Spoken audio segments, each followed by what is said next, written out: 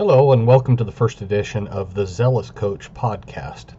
This was inspired by a sermon my pastor gave a few months ago and has been in the works ever since. To be honest, I'm not quite sure what the best way to do this is, whether it's podcasts or a blog or just an email blast, so I'm going to give them all a try.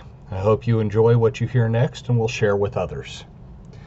So here it is, August 1st, the first official day you can have your teams in and start practicing, at least for NJCAA soccer, which is what I was used to.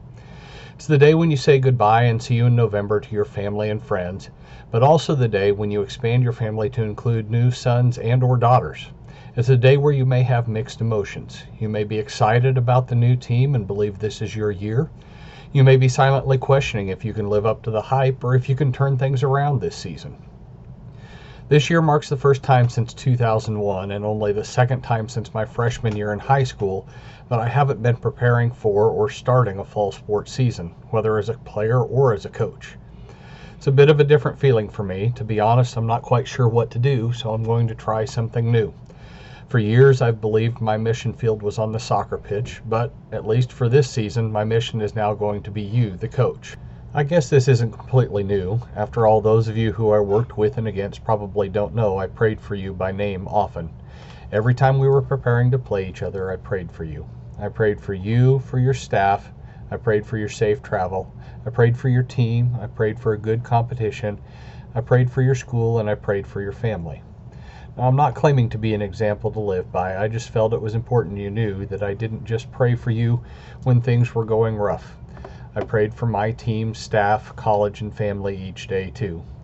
Ephesians 6:12 says, "For our fight is not against any physical enemy. It is against organizations and powers that are spiritual. We are up against unseen power that control this dark world, and spiritual agents from the very headquarters of evil." Now, that's from the J.B. Phillips translation of the verse. My battle was never against you personally, and I pray that you saw that in me each time we took the field. I've spent the last 21 years as a coach in one capacity or another at various schools and levels. I know it isn't easy. The energy and enthusiasm you have here at the start of the season will probably reduce drastically the more your season advances. Sure, we've all had those seasons where things were easy and the team was talented and fun to be around, but we know that isn't the norm. We know that when the battles of practice, game, or season become difficult, it's easy for the players, and even for ourselves, to give up and throw in the towel. But I'm here to encourage you not to do that. Romans 12:11 says, "Do not let your zeal subside. Keep your spiritual fervor serving the Lord." It is easy to get down on yourself when you lose a game, have a bad practice, or when your team gets into trouble off the field. In those situations, it's easy to lose your zeal.